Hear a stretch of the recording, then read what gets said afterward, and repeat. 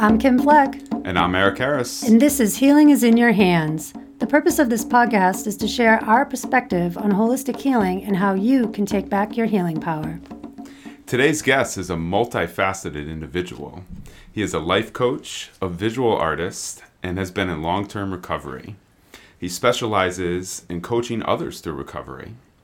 He leads meditations, facilitates retreats, and builds beautiful rock sculptures called cairns.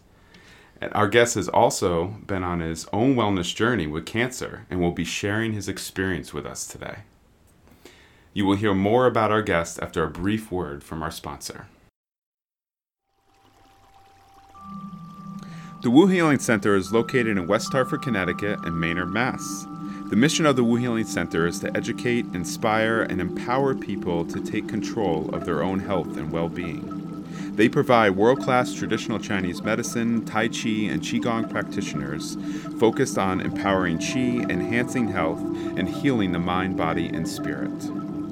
They provide long-distance Taoist TCM educational classes to teach families how to heal each other and spread Taoist Chinese medicine to the world. To learn more about Dr. Ming Wu and his health and healing philosophy, you can go to wuhealing.com. And we encourage you to visit the Wu Healing Center page on Facebook and click on Membership to learn about their closed group for live classes, educational materials, and more. We are pleased to welcome George Herrick to the Healing is in Your Hands podcast. Hi, it's good to be here. George, it's a pleasure to meet you in person and to have the opportunity to share your story with our listeners. Thanks, Kim. So, George, you might not even remember this, but the first time I met you, which was, I think, like 2006 now. Wow. Because that's when I was first coming around at Hartford Family Institute with Dr. Wu.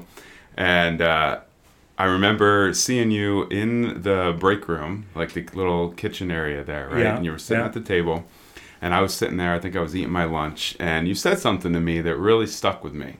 So instead of saying, I think it was the first time we met, right? And you said, most people will say, oh, so what do you do for a living, right? You know, it's a common thing that people say, right? Yeah. And you turned to me and you said, hi, I'm George Herrick. And you said, what do you love to do? Right? Just like that. I was like, ooh.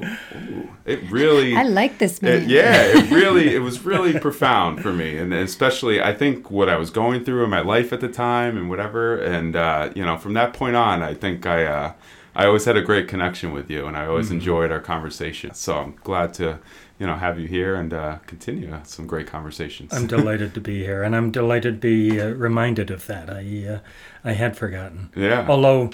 not the question, because that's a question that I often ask, and it's vitally important what really makes people come alive, and so any way that we can connect with somebody by inviting them into what makes them come alive, all of a sudden you've got a relationship before you even know them.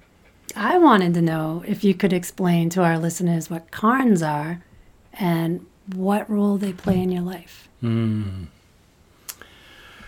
Well, the term itself is Gaelic, and basically it means pile of stones.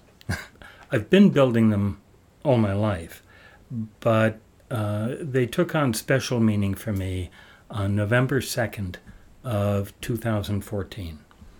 I had separated from my wife a few months before that, and there's a retreat center on the coast of Connecticut that allowed me to stay at their place. And so they're right on the beach, and my first morning waking up, I walked down to the beach, and it was covered with stones, and so I, as a meditation and quite frankly, feeling kind of sorry for myself, I just began to quietly stack them. And each one, I would feel the stones, I would feel the weight, and in one way or another feel the weight within me as I was experiencing my own depression in this separation. And there was something very healing about the process of making this cairn, and I wrote about it as a meditation and posted it on Facebook. I saw that. Facebook. And the next morning, when I woke up, I did the same thing. And the next morning, the same thing. And today was day 1777. Almost continuous days. I think I've missed 6 days in the almost 5 years. That's since impressive. that moment. We were saying how amazing that was. He did the Tao. I did 81 days of Tao this year, like in May. Wow, I did it in yeah. honor of my dog that passed away. Mhm. And I know just what the commitment is of 81 days. And I Yeah. saw So- yours, and I was like, yeah, that's that's a whole new ball game. Well, it's also fun. I mean, I was down at the beach this past weekend, and I was making a few cairns, and met some kids who were visiting from California, and they were fascinated by it. So they wanted me to teach them, and then somebody else walked by, an older couple, and could they take a picture of us building these cairns? Right. And then some little kid wanted to. So it's a way of, a lot of people don't like it because when they're out in nature, they want pristine, unspoiled, no evidence of man having been there. I totally get that. Yeah. But this was a place very well known for making cairns. And people were just fascinated to experience this. So And I bet you have a lot of stories like that too over this time. I do. Yeah. I do. Yeah. Yeah. There was one last year in Denver. I was making a cairn on the river. I had just done a week-long retreat. And I was sitting by the river making a cairn. And this little girl with bare feet, her feet were wet. And the only reason I knew that is because the friend of mine I was with, who took a picture of her, you could see the little wet bare feet scooching along. And the little girl got right up to me and was watching what I was doing. And once I saw her, I showed her, and so she started doing it. And she was just in bliss. She didn't even know I was there anymore. She was just stacking these stones.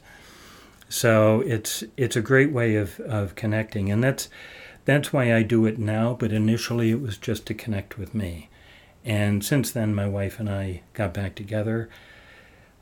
It was like the cairns didn't do all the work. I did a lot of work myself, but they helped me to find my way back to me, which in turn helped me find my way back to my wife. That's beautiful. Yeah.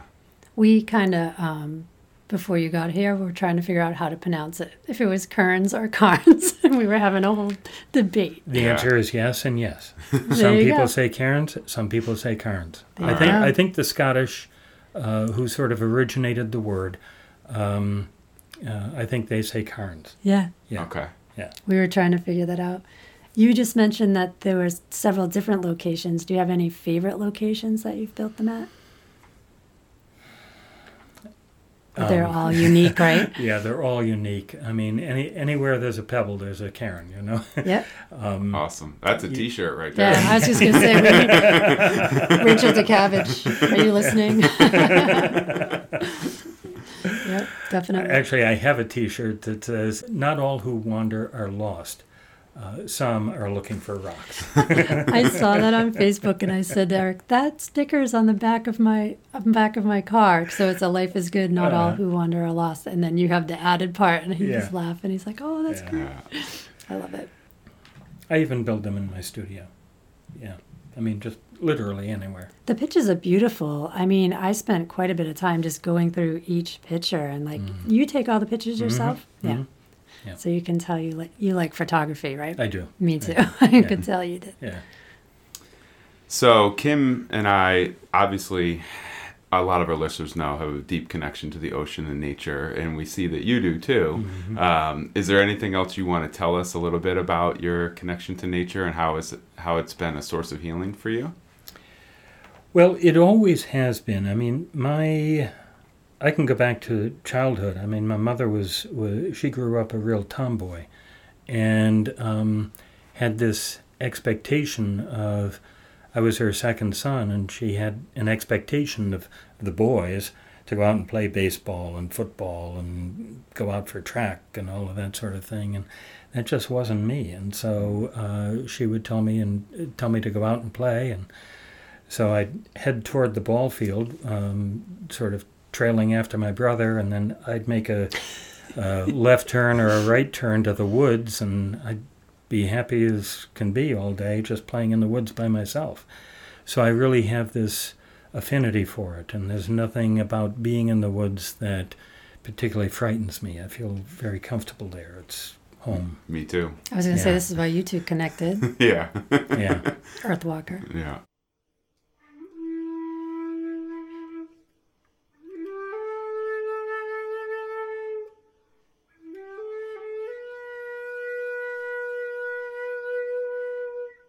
So we recently had a friend of yours on the podcast, Kelvin Young. Oh, yes. And he spoke about his recovery story, which I might add was moving and phenomenal. And I just wanted to jump over and hug him the entire time he was talking. Every recovery story is personal and entails so many different aspects. If you don't mind, could you share a bit of your story with our listeners? Well, toward the end of my drinking, I was homeless. There were times when I would make it to my parents' house, and they were both heavy drinkers, and so we sort of had a game. Whoever passed out last made sure everybody else had blankets. I was numb to it at the time. There are moments when I feel heartbroken about it now, and other times when I'm actually grateful for the experience, because it did help form my recognition of just where my addiction had taken me. And so one day, I don't know exactly when, I came to in an alley in Hartford, and on some level I had had enough. And so I went to my sister and I said, I need help. And she looked at me and could see that I was drunk. And she said, you make me sick when you're like this, and got up and walked away. And so I knew I was completely and totally alone. There was nothing left. So I called the psychiatrist that I was occasionally seeing when I was sober enough to get there, and said, I'm ready. I need to get help. And so he put me in the psychiatric ward of St. Francis Hospital. And I think we got to a few AA meetings there, but, well, no, I don't think. I know we got to a few because there was something that I heard, and it wasn't words. It was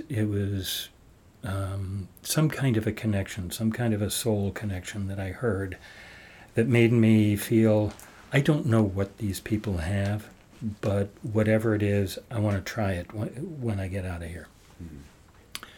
So I got the meetings right away and went to a lot of them.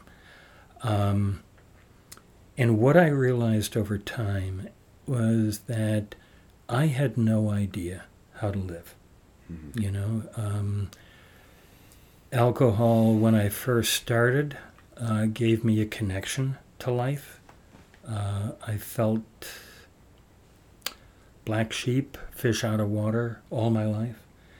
And so alcohol was the first time I felt like I belonged. And then the other drugs that I did after that just enhanced that until I was captured by them. And once that happened, just the opposite happened, and I lost more and more of myself the longer I went on. And there was something about getting sober that I realized I have no idea, I have no clue how to live. And so I did what the people in 12-Step Fellowship said and followed their guidance and gradually learned how to live, and to the extent that I could, learned how to love myself. And briefly, you mentioned my cancer at the beginning, and what I discovered through the cancer, it's like the next step in my recovery, is recovery from alcohol taught me how to live and how to love. Recovery from cancer is teaching me why. And so I can say more about that later, but that Sure. really is the essence of recovery for me. It's about connection. That's beautiful. Wow. Whew. I know, I'm like, I've never had to be arrested in sobriety. I've never had to look at my ruined car and wonder how that happened in sobriety. You know, I own a telephone pole in Simsbury, Connecticut, number 1135S. I have no idea how I took that pole down with my car, but there were enough people who saw it happen that I have to believe them. oh my gosh. So that doesn't happen now, Right. Yeah. you know. And by the grace of God, you're here, right? Exactly, exactly. Well, that's kind of, I don't know, I feel like that's part of your purpose too, because like what you just said, by the grace of God, he's still here, because you're supposed to be here, Mm-hmm. right? Yeah, Through all of that. yeah. You know, that and the cancer. Mm-hmm. Yeah. Yeah.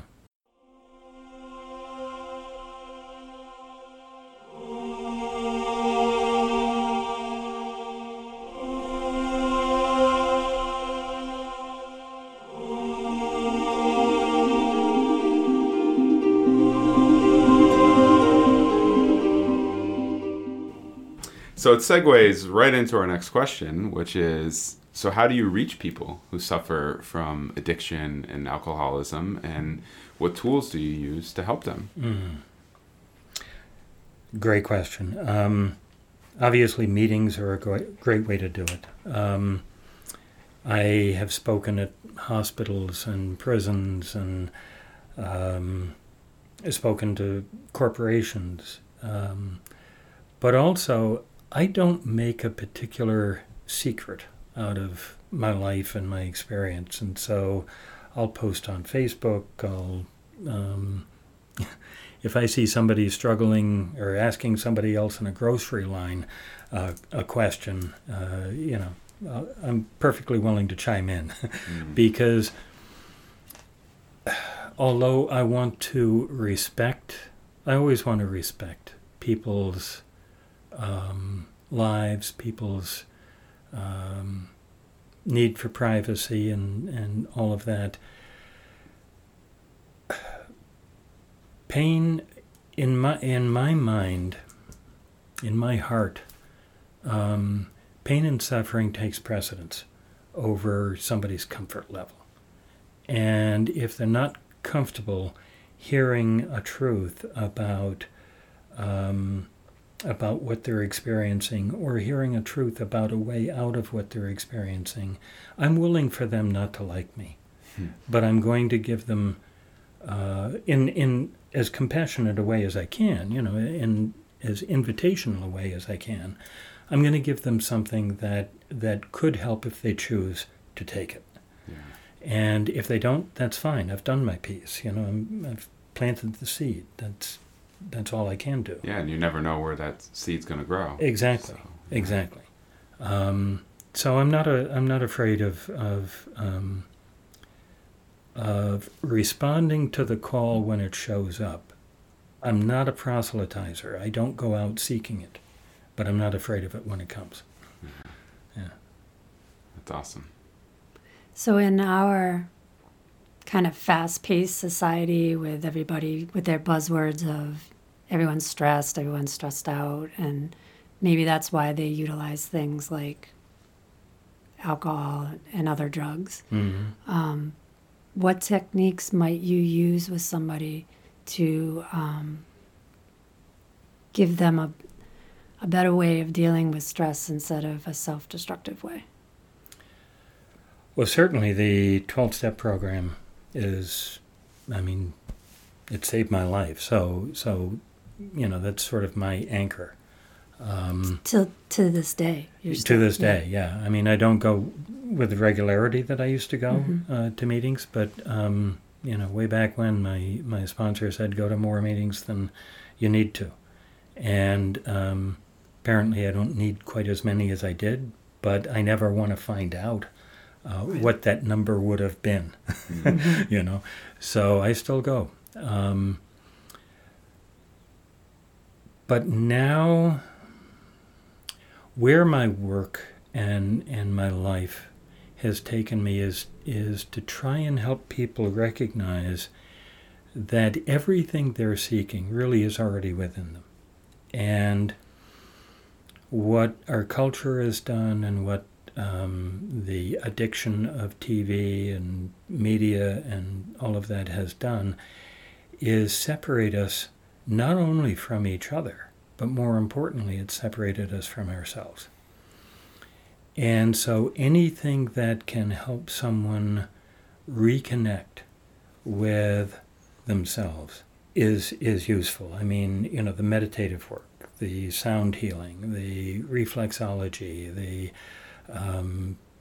Reiki. I mean, anything that gets someone back into their body, anything that gets someone into the mindfulness of their mind, not the yappy, spinning craziness of the mind. Circus. The circus, yeah. Monkey mind, I sometimes call it. Yeah. Or the squirrel cage. So it's about recognizing that our emotions are there for a reason. Every emotion is a teacher. There are no negative or positive emotions, but the ones that are that make us feel good or that we enjoy, like joy and happiness and love, those are there to teach us that what we're doing is working. Do more. And the ones that we don't like or that feel unpleasant, like anger and sadness and pain and grief, those are just there to say, there's something you're doing that's not working. Let's take a look at this and do something different. When we can identify that, when we can go inside and say, well, my sadness wants, or my anger wants, all of a sudden that shifts everything. Yeah. It just absolutely shifts everything. And we start to become more connected with ourselves. Now that takes some work, I mean, I've been sober now since 1975. I didn't come by this by waking up one Tuesday, So it takes some time, but it's absolutely teachable. And so that's what a lot of my work is about. That's great. Yeah, and I would say too, even some people don't have to go through the trials and tribulations of even going down the path of drug and alcohol, and to get their way to that. Like everyone, that it's important for all of, everyone to find that somehow. Absolutely. Yeah, and like you said, there's addictions everywhere. There's all these things, and it's like, yeah, it's so beautiful what you said, and it's so true. Like what, it's a lot of stuff that I work with my clients as well. I'm just curious, and you don't have to answer this question if you don't want to. I say this as someone who grew up in an alcoholic family and whose dad is a sponsor and teaches, speaks at prisons and all over the place. And my mom ran Alateen and is an Al-Anon. So I'm very, very familiar with the whole deal. And I'm super familiar too. So, yeah. And and it's not even just my immediate, it's our family. Yeah. And I love my family, and that's part of our journey. I am curious, though, having been around a lot of AA and Al-Anon, do you find that there's a lot of people these days that are more in line with things that you do as in terms of, meditation and grounded? I know that there seemed to be, I don't want to say that people weren't receptive to it totally, but I see it more now than when I was younger. Does that make sense? Absolutely, and there are definitely people who are not attuned with that kind of thing. Yeah. It's for many people, not only in recovery, but people at large, Right. for whom this kind of stuff is very woo-woo. Yeah, that's what I mean. Yeah, and however, although I've met a lot of people who don't believe in meditation and don't like meditation and don't want to meditate, I've never met anybody who actually doesn't meditate. It's just that they call it something different. Yeah. You know, the CPA who is crunching numbers and is so focused that the entire rest of the world does not exist is meditating. Yeah. You know, not when it's so much in his head, but when it's just totally in his being, and these numbers are everything to me right now. Yeah. In the zone. That is meditation. Yeah. So they may not call it that, and that's fine. You know, I always thought I can like speak that. I can speak their language, Yeah. even if they can't speak mine. You know, Totally. Yeah. That's so spot on, though, because I think of my dad building a black powder rifle and how long that would take him and how meticulous the process was. But he probably doesn't see it as a meditative moment, Yeah. but it was hours of meditation. Yeah. I have a dear friend who will swear up and down every single day, I do not meditate, I have never meditated, and I will die without meditating. And will even say that while he's working on a jigsaw puzzle. Yeah. I think you might know my dad. You know my dad? Yeah. You know? Yeah. Crazy, right? Yeah, yeah. They And just that's don't see fine. it like that. That's fine. Yeah. You know, it doesn't Yeah. matter. All roads, if we have any level of consciousness, actually even if we don't, all roads ultimately lead home. We're just choosing the roads that feed our soul the most. And in the case of addiction or any other disease or discomfort, you know, some of the roads that we choose, you know, as we're driving, I mean, coming up here from where I was, I came up a gravel road. Oh, yeah. And there were bumps and potholes and, you know, that's the way that road was. Well, that's how I could describe addiction.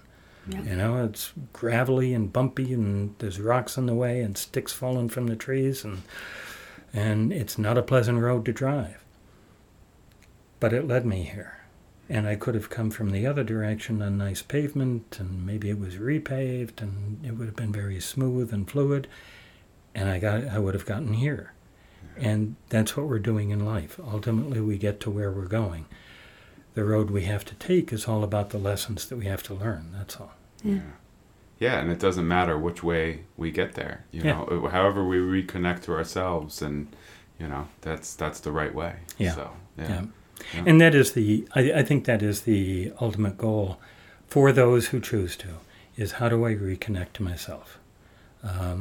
Gabor Mate and others are doing amazing work in recognizing what addiction really is all about. And he started, just briefly, by studying GIs when they came back from Vietnam, and noticing that some people came back with a very, very strong addiction and yet broke it the moment they got back, and others couldn't. And what was the difference? The primary difference was their ability not just to have support in their life, but to be able to take in that support. And so our work really is to find those things that block us from taking in the support that's available to us, whether it's a higher power or another person or some kind of passion that we love doing. Whatever the support is individual. But we want to start to pull away the things that block us from taking in the love and support that allows us to live and love and feel worthy. Right. And like you said, Eric, it doesn't have to necessarily be addiction to a substance. People are addicted to so many other things Oh, yeah. that they're not connecting to themselves in their life that are just as damaging. There are 4 different kinds of addiction. There's substance addiction, which is what we're talking about. Right. There's process addiction, which is like shopping, gambling, We were sex just addiction, talking about that. that kind of thing. There's systemic addiction, which people used to call addictive thinking or addictive personality, where your whole system acts like an addict, and so there's no particular focus of your addiction. And then there's what they call codependency, which is really relationship addiction. Yeah. What people don't realize is that all four of those kinds of addictions work on the same chemistry in the brain.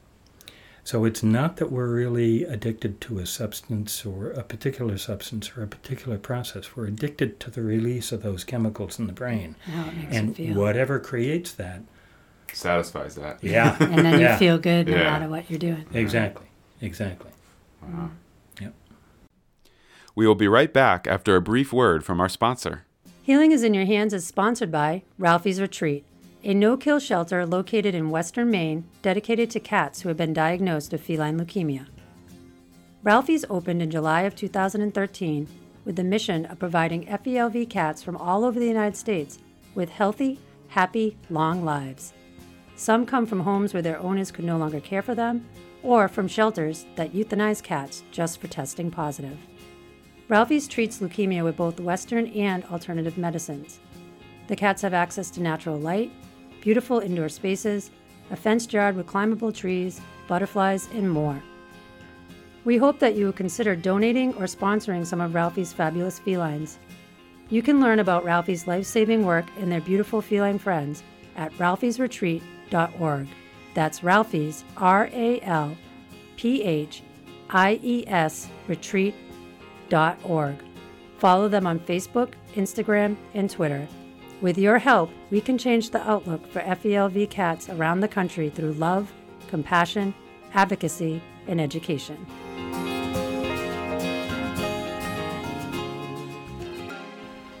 All right, George. So life coaching is really popular right now, right? And so let us know, how long have you been a life coach and what made you decide to be one? Well, let's see. Officially, it's been almost 20 years.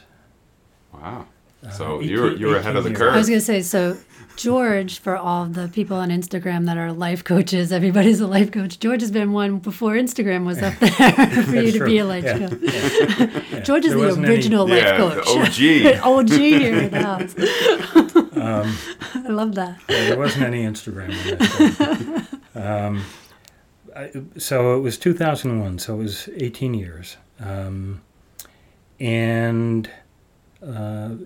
in the process, once again, has to do with addiction. After I had been sober, 20 years or so, I decided I got to give some of this back. And so I became a counselor in a drug and alcohol treatment center. And I worked a lot with men. I worked with everybody, but I kind of specialized in working with men and with families, and developed some of the educational components for the different treatment centers that I worked for. But one of the things that really bothered me was the recidivism. If I worked at this treatment center for, let's say, a couple of years, I would see many of the same people come back. And then I'd go to another treatment center and I'd see some of the people that I saw from the first one. And eventually, in theory, the burnout for a drug and alcohol counselor is about 16 to 18 months. Wow. I stuck with it for 10 years and finally said, I can't do this. I want to work with people who are really committed to the recovery, because recovery isn't just for people who want it, it's for people who need it. I reversed that. Right. It's not for people who need it, it's for people who want it. And Because you were seeing a lot of people that were being forced to go. exactly. And that's the difference. Exactly, yeah. And they were there because of court, or because their family insisted on it, or they were being threatened with divorce, or whatever it was, and not because I want to turn my life around. So even now, probably about 60% of my practice are people in recovery, and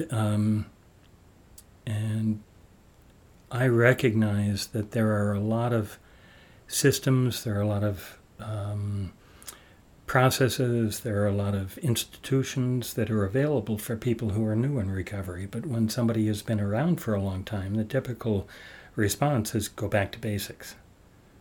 Well, that's important, and I use that phrase a lot myself. But there's a lot to be said for going forward into something called your life. Mm-hmm.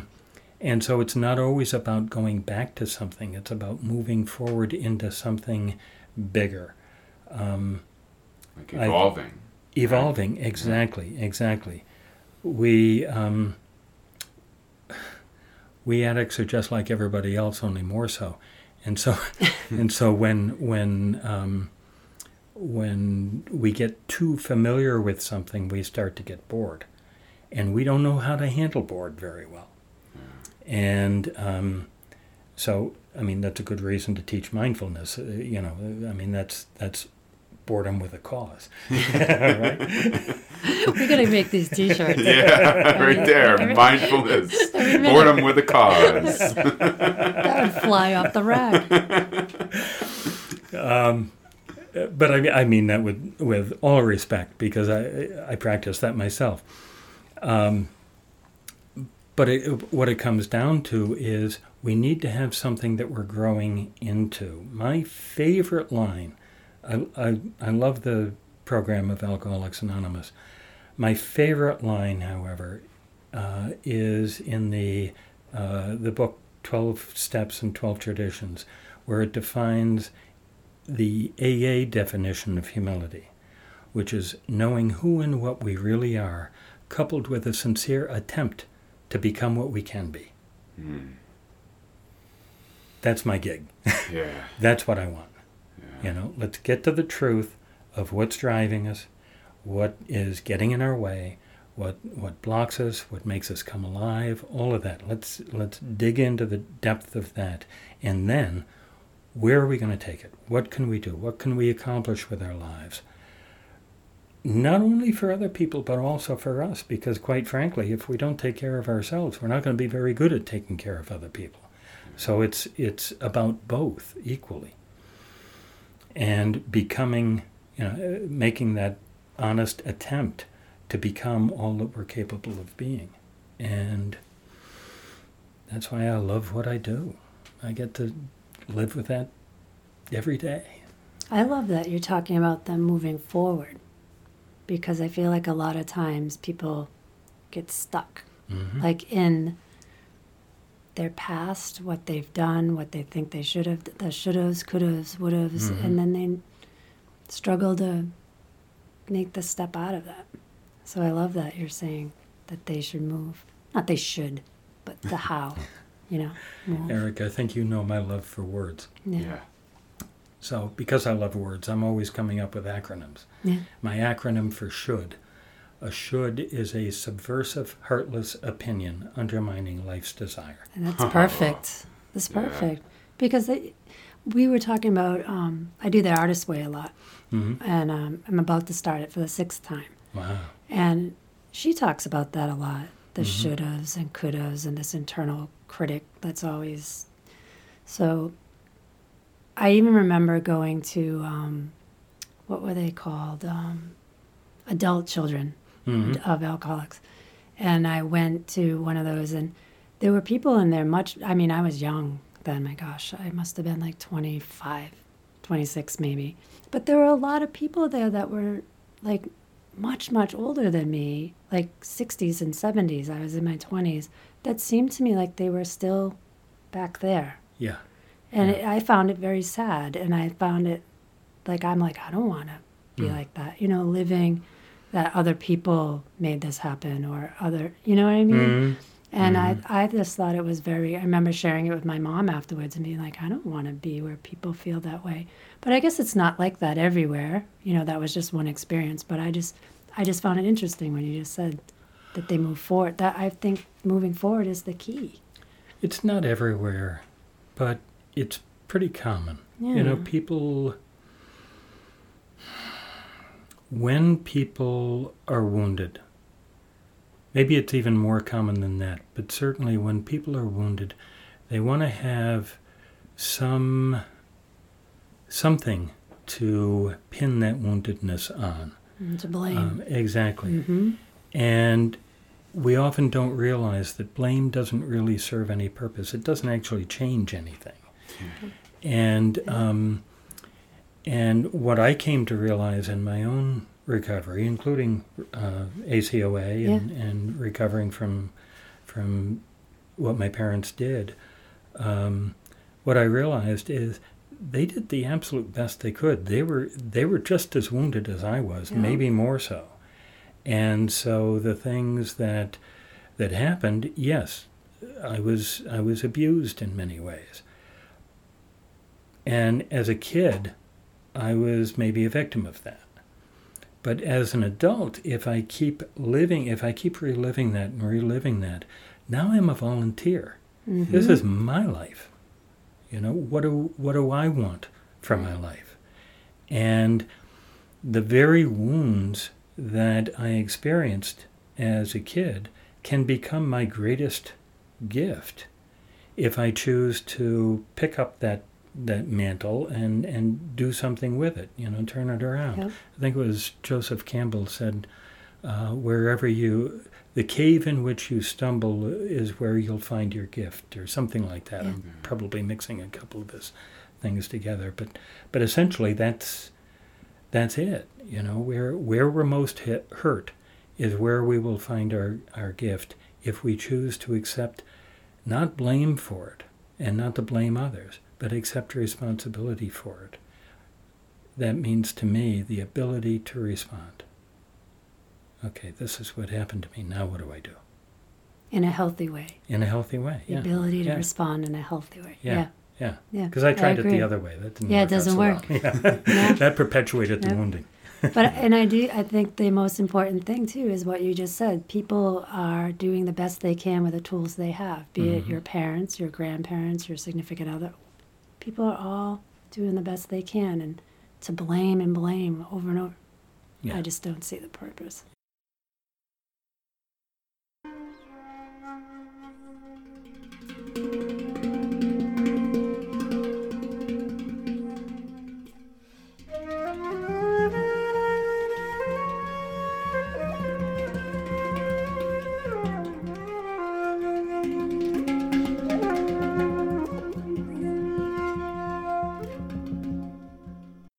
I was very active in the peace movement in the 60s, and even then, somehow, and I was still very active in my drug use then, or I was just beginning my active drug use then.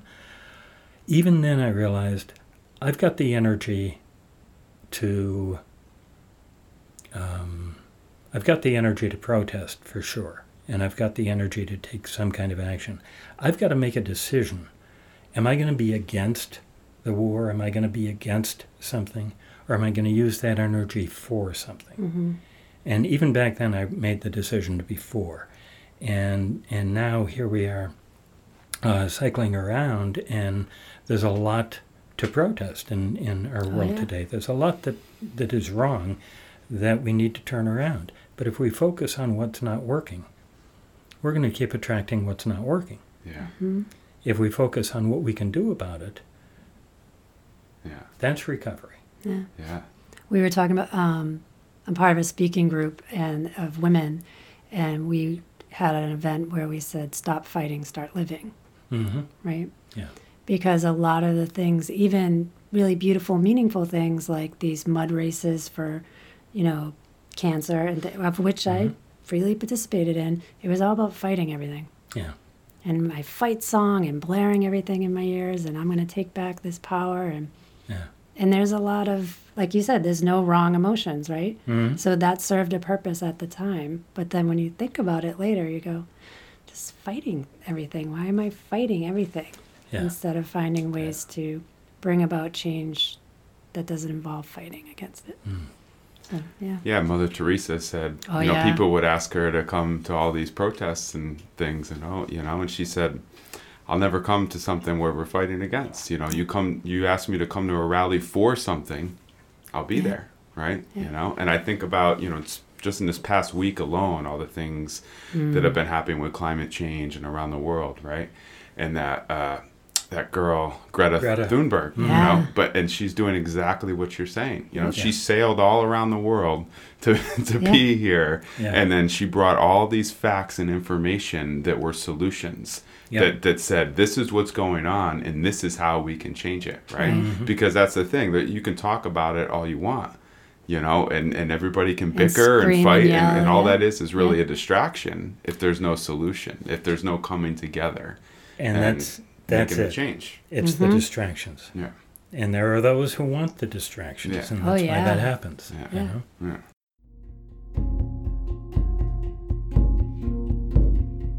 Healing is in Your Hands is sponsored by Brand Fearless, social media for social good. Everything we do with the idea of bringing good to the world. And Chi for Healing, using holistic healing practices to connect the mind, body, and spirit. Healing is in Your Hands is looking for sponsors who share our mission to educate and empower through holistic healing. If your business is interested in becoming a sponsor, email us at healingisinyourhands@gmail.com. Or you can click the link at the bottom of the description in your app to make a monthly donation of as little as 99 cents a month.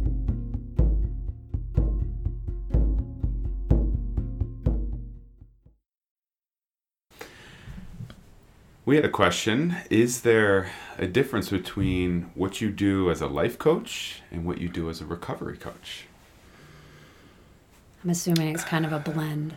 It is a blend. I mean, that really has more to do with the languaging and who I'm speaking with. A lot of people in recovery have a particular way that it makes sense for them to hear things, you know, particularly people from 12-step. You know, they have a certain language that, and because of my history, I speak that language pretty well.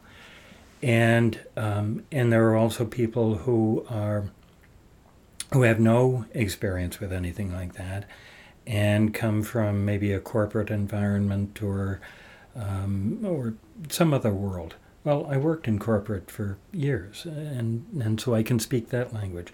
So are there some differences? Yes, in terms of goals. They might have different goals or different intentions about the work. But that's really the primary difference, is the languaging. All right, so can you share with our listeners what your journey was like with cancer? And, you know, were you able to use some of your insights from your experience to help provide tools for others who are going through a similar journey? The cancer. Probably the most interesting, challenging journey of my life. It came about completely unexpected. Experienced prostate cancer. And, it's the third in order killer of men, and yet it's the easiest to diagnose and the easiest to treat. Well, in my particular case, there were 0 symptoms. Every test I ever had came back perfectly. The blood tests, the touch tests, the urine tests, every test, I was perfectly healthy, no cancer. And I had a different problem with my bladder that I went to the doctor for, and he said, you know, while we're exploring, why don't we just do a biopsy of your prostate and anything else that can go wrong up there? Because they didn't have a clue what was wrong with my bladder either. Okay. So they did a biopsy, and it turned out that I was stage 4A, advanced aggressive, what do they call it? Prostatic adenocarcinoma with a Gleason score of 9. That doesn't mean anything to us, but the doctors don't particularly care that much about the stages. They care about the Gleason score. Number. Yeah. And is that 9 out of 10 or 9 out of 10? Okay. Yeah, and it should be, the highest it should be is around 2 in each of the 2 brackets. It shouldn't be any higher than that. I had a 4 and a 5. Okay. And that's how they describe it. It's Gleason 4 plus 5 equals 9. They don't say 9. It's doctor stuff. And I had a use by date, so to speak. I had a couple of years, Okay. and that was it. So within weeks, the surgeon took it out. And ever since then, I've been on hormone therapies and a very heavy-duty drug. It says right on the label, pregnant women should not touch this vial. So what is the process really about? Like I said before, it's teaching me why I'm here. The addiction taught me how to live, and cancer is teaching me why to live. It's about, I don't really know how to accept love. And certainly there is love all around me, and I discovered that even more once I let it be known that I have cancer. And people would rally around me in ways I couldn't even imagine, and I would be scratching my head and saying, why are they doing this? Mm-hmm. You know, I mean, I have a disease, I'm dealing with it, what is this? And what I came to realize is that this was a gift for me, to teach me to open to not just them, but open to myself. I'd been so closed because of all those abuses in childhood. And although I had done a lot of healing around that, where the healing was lacking was the simple, pure acceptance of me as a human being with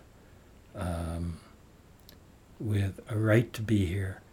And I didn't have to prove anything or do anything or suffer a life-threatening disease in order to claim my space in this world. Well, that was radical for me. I think that's radical for most people. Anyone. Yeah. Yeah. And so here I am, a little over a year later, and I'm still struggling with it, but I'm starting to get that, yeah, if I just show up,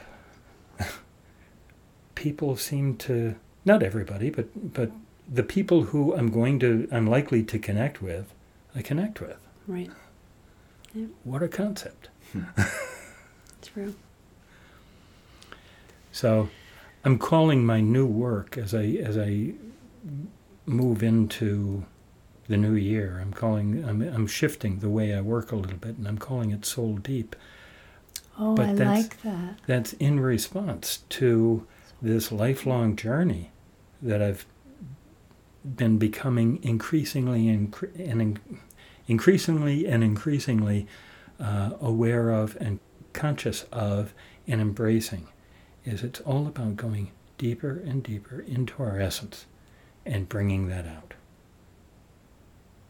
You know, so. And then you're modeling that for so many other people. I try. Oh, Yeah. you are. Yeah. I mean, you just are. Yeah. Even, I don't think you have to try. Just be, Yeah. you know?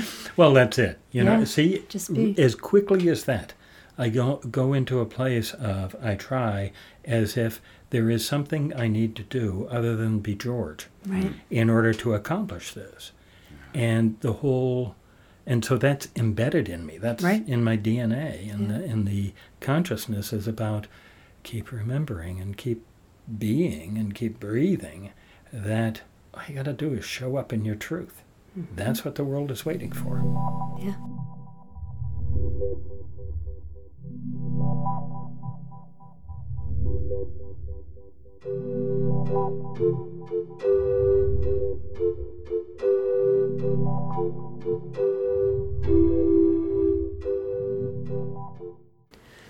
I had seen on, I think it was your website, a mention of art therapy.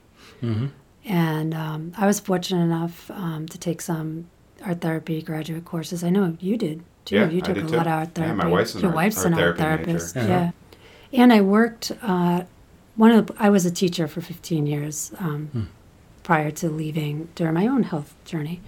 But one of my favorite places to work was in Massachusetts, and I worked at a collaborative filled with art therapists and expressive therapists who just did absolutely phenomenal work with students with emotional and behavioral concerns. So they were middle school and high school.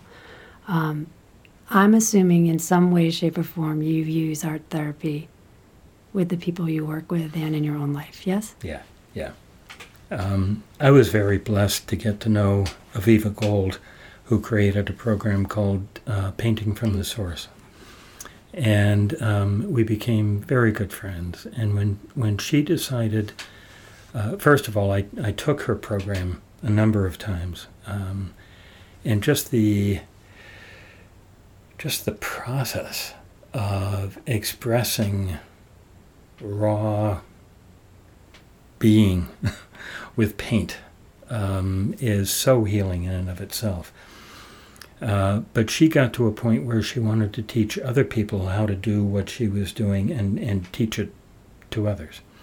And so I helped her put together that program, and we co-taught the first. It was a 2-year program back then, over 30 days over the course of each year. And what a gift that was. Yeah.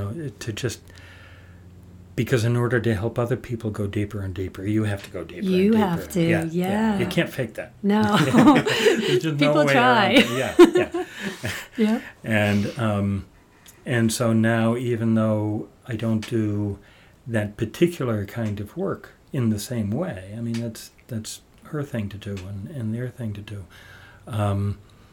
I found my own way to do it, and I found other teachers who I love to. I don't know if you know Whitney Freya or Laura Hollick. Laura Hollick created this thing called International Soul Art Day. Do you know that? No. I participate in that every year. And I mean, When it's is just, that? When is that? It just ended, I think. I think it's in the late spring or early summer. And she's here in She's in Canada. Canada. Yeah, but okay. she does all 'Cause of I've this not heard online. of her. Okay. She does it all online. Very cool. And Whitney Freya, she's, I mean, you've got to know Whitney Freya. I don't. She's doing amazing work in the world with art. I got to work with Whitney last year at a retreat that we were leading out in Colorado, and she's amazing in awesome. how easily she gets people to go deep, and they don't even know they're going deep. Oh, yeah. Yeah. Like some of these, a lot of the students I worked with at the collaborative were gang involved. Uh-huh. And they were all, I have to say, they were all women that were the art therapists, but all from Lesley. I believe they were all from Lesley University. Mm-hmm. And they connected with these kids. Like, I just loved having them in my classroom. Yeah. Because my first degree is in art anyway. Okay. And then I was a Yeah. special ed teacher. So to have them in my classroom and connecting with the kids and the kids just coming alive with them and, dropping some of the bravado and dropping some of the armor, I called it, that they wore. And I just loved it. It was some of the most amazing moments. I can just see them painting and doing, and then I would do all these things with them as well. So it was wonderful. Yeah.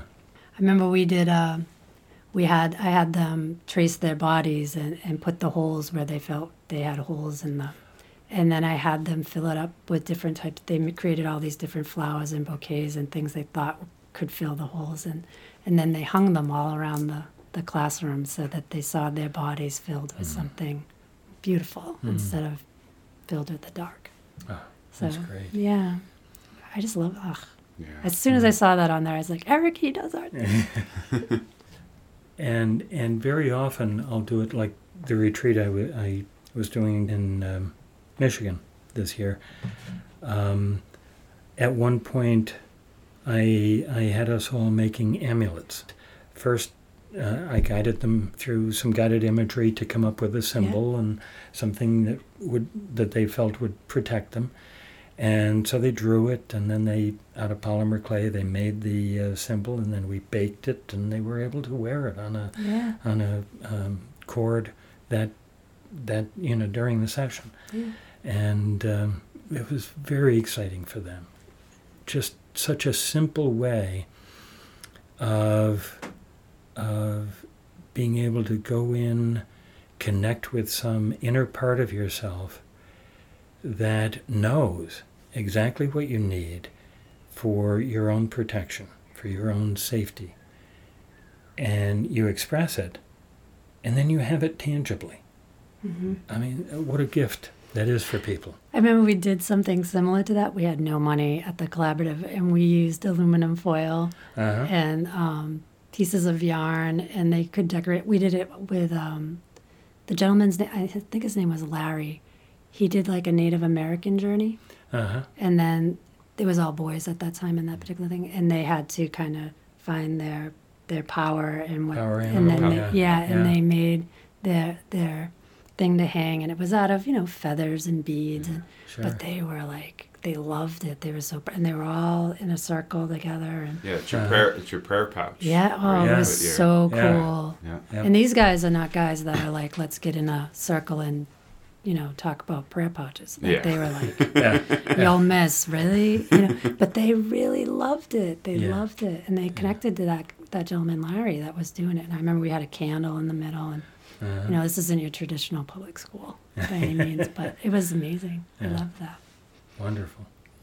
Good stuff, Eric. Good stuff. Yeah. I could talk about this all day. Yeah. And I could listen to it all day. Well, unfortunately, we have to wrap it up. So...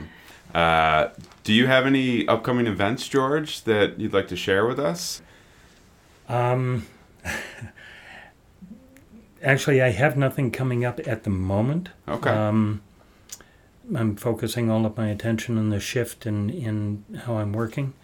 But I will be having some art shows and a couple of retreats in the future at the Mercy Center and Copper Beach and places like that. Mercy Center too. Okay, perfect. So, stay tuned and. So you show your own art. Oh yeah. Oh. I did an art series based on my experience with cancer, and I thought I was going to be expressing the cancer. What came out were angels, and I realized I wasn't expressing the cancer. I was expressing the healers. Yeah, I love it. And it was a wonderful show, and what medium did you use for acrylic? Okay. Yeah. Okay. Yeah. Awesome. Do you photograph all of your cairns and then show that ever? I haven't shown them, but I am working on a book. Very cool. Okay. Yeah. There you go. So I was thinking, and Eric and I were talking about it, that our listeners would, we have listeners here as well. We have them all over the world. But, I mean, as far as if they'd like to use your services, are you available as a life coach and as a recovery coach, regardless if people are here in Connecticut? And if so, how do they get in touch with you? You can go to my website, georgeherrick.com. You can email me, georgeherrick330@gmail.com. Is that the best way for them to get you, would you say? Probably. Okay. Probably. Because we want people that get the quickest access to you. Yeah. Right, the awesome. email is probably the best way to get me. And are you on, we know you're on Facebook. Yeah. Any other social media? No. Okay. You'd have an amazing Instagram, George, if you just threw those up. I know. You know how many people would be like 1,700 and what? My coach is trying to get me on Instagram. Yeah. It'll happen probably in October. Oh, good, Okay. good. Then we'll link back to you, definitely. Okay. Yeah. Because that would be a beautiful Instagram. Yeah. Wow. Thank you so much, George, for coming on the podcast today. It was a pleasure. Thank you for having me. And thank you for all the beauty in different ways that you're bringing to the world. So thank you so very much.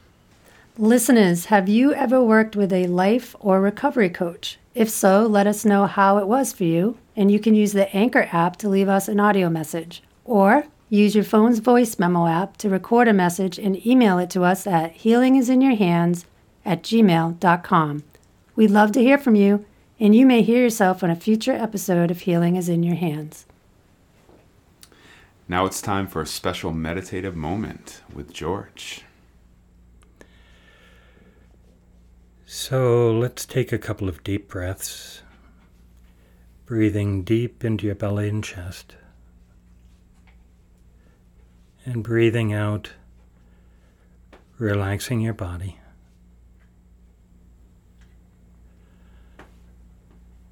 Take a few more deep breaths, deep into your belly and chest, relaxing any areas of stress or tension with every exhalation.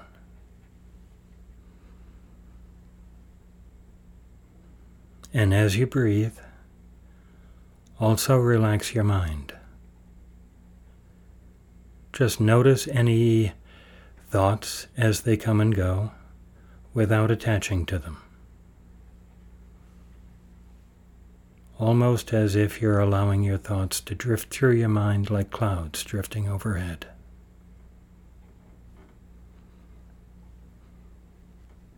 And as you relax your body and your mind, relax your emotions. Just notice what you're feeling. Let any emotions be okay. Notice them without attaching to them. And just be.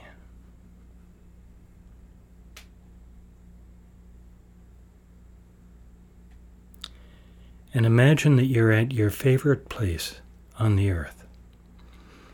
It may be the beach. It may be a mountain.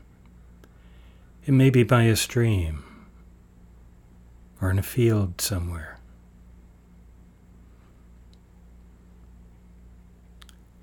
Walk a little in your favorite place. Feel the earth beneath your feet. Feel the air around you. Notice if there are birds singing in the background.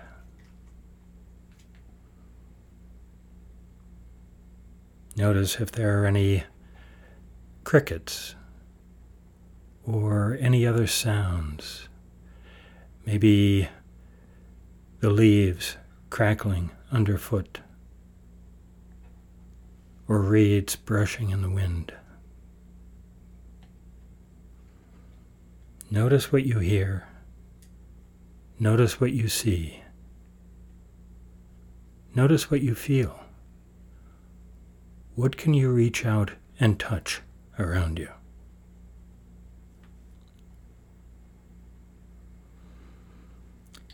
Make this experience as real for you as you can by aligning your breath, your relaxed breath, your relaxed body, your relaxed mind and emotions in this beautiful place in nature that is special to you.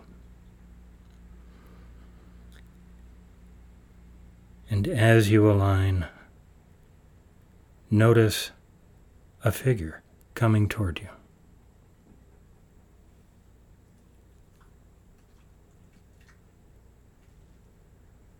This figure feels very comfortable. There's something about the energy. And as it gets closer and closer to you, you feel more and more relaxed. You know this figure somehow, maybe as a part of this life, maybe in your dreams, or maybe it's just a deep knowing somewhere in your body.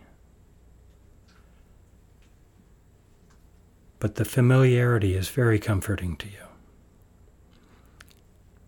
and helps you to relax and sink into the inner trust you have deep down in your soul.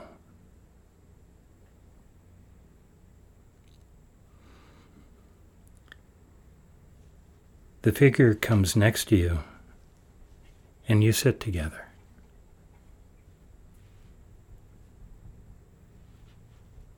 And as you sit together, you feeling the energy of your companion, and your companion feeling your energy. You begin to intuit that this being, this presence, has a message for you. And it's a message about something you need to let go. There is something in your life, some dream that you have, some goal, some desire, and there is something in the way of your achieving it. And this presence that's come to you has a message for you about exactly how to let that go in this moment.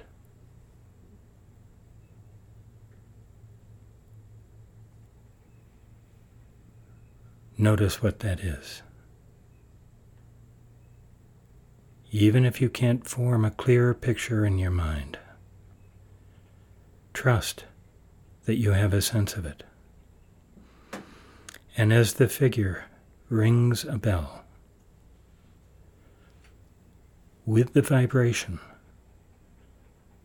let this block go.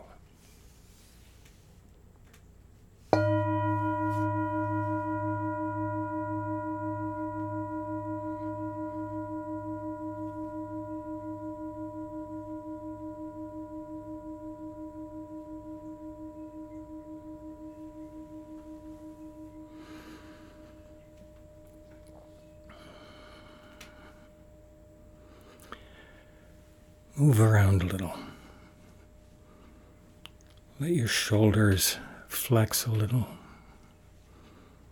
Wiggle your toes, wiggle your fingers. Notice how freeing it is to let go of whatever that block may have been.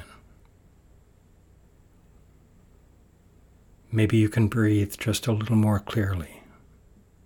Maybe your chest feels lighter. Maybe your head feels clearer. Just notice what it may be. And if you notice nothing at all, let that be okay too. Maybe it'll happen later. And maybe it already happened just by you relaxing in this experience.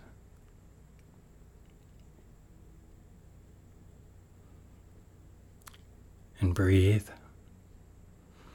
And align yourself with the energy of this being. And it's brought you one more gift. This time, when it rings the bell, it has something to offer you that will help you accept a piece of you that you've had trouble accepting. And this will awaken the gift you're trying to bring to the world.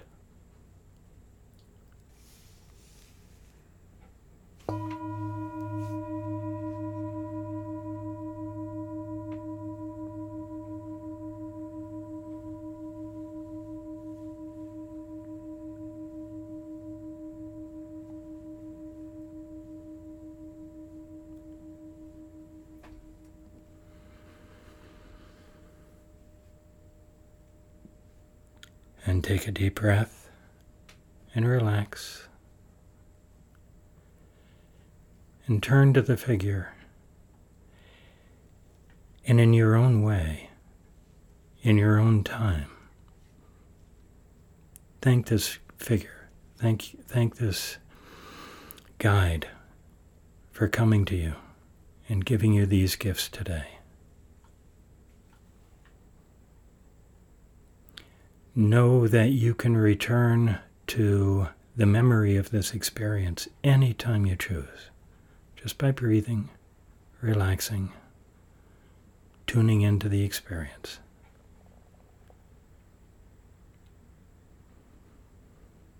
And when you're ready, leave your guide,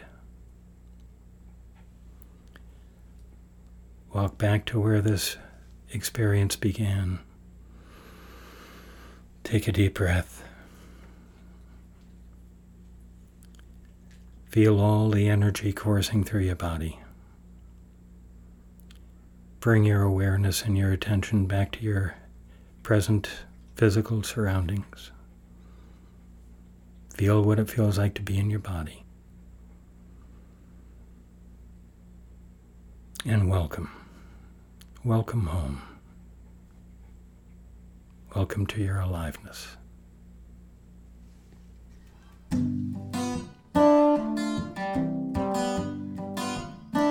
Thanks for joining us. As always, follow us on all our social platforms, Facebook and Instagram, Healing is in Your Hands, Twitter, Healing is in You 1, and of course on Snapchat at Feral20 and Earthwalker11. Production of Healing is in Your Hands is by Andrea Maraskin, with musical interludes by Craig Norton. Remember to subscribe and tell your friends. And if you have a minute, rate and review Healing is in Your Hands on Apple Podcasts or iTunes. Until next time, friends, I'm Kim Fleck. And I'm Eric Harris. And remember that healing is in your hands.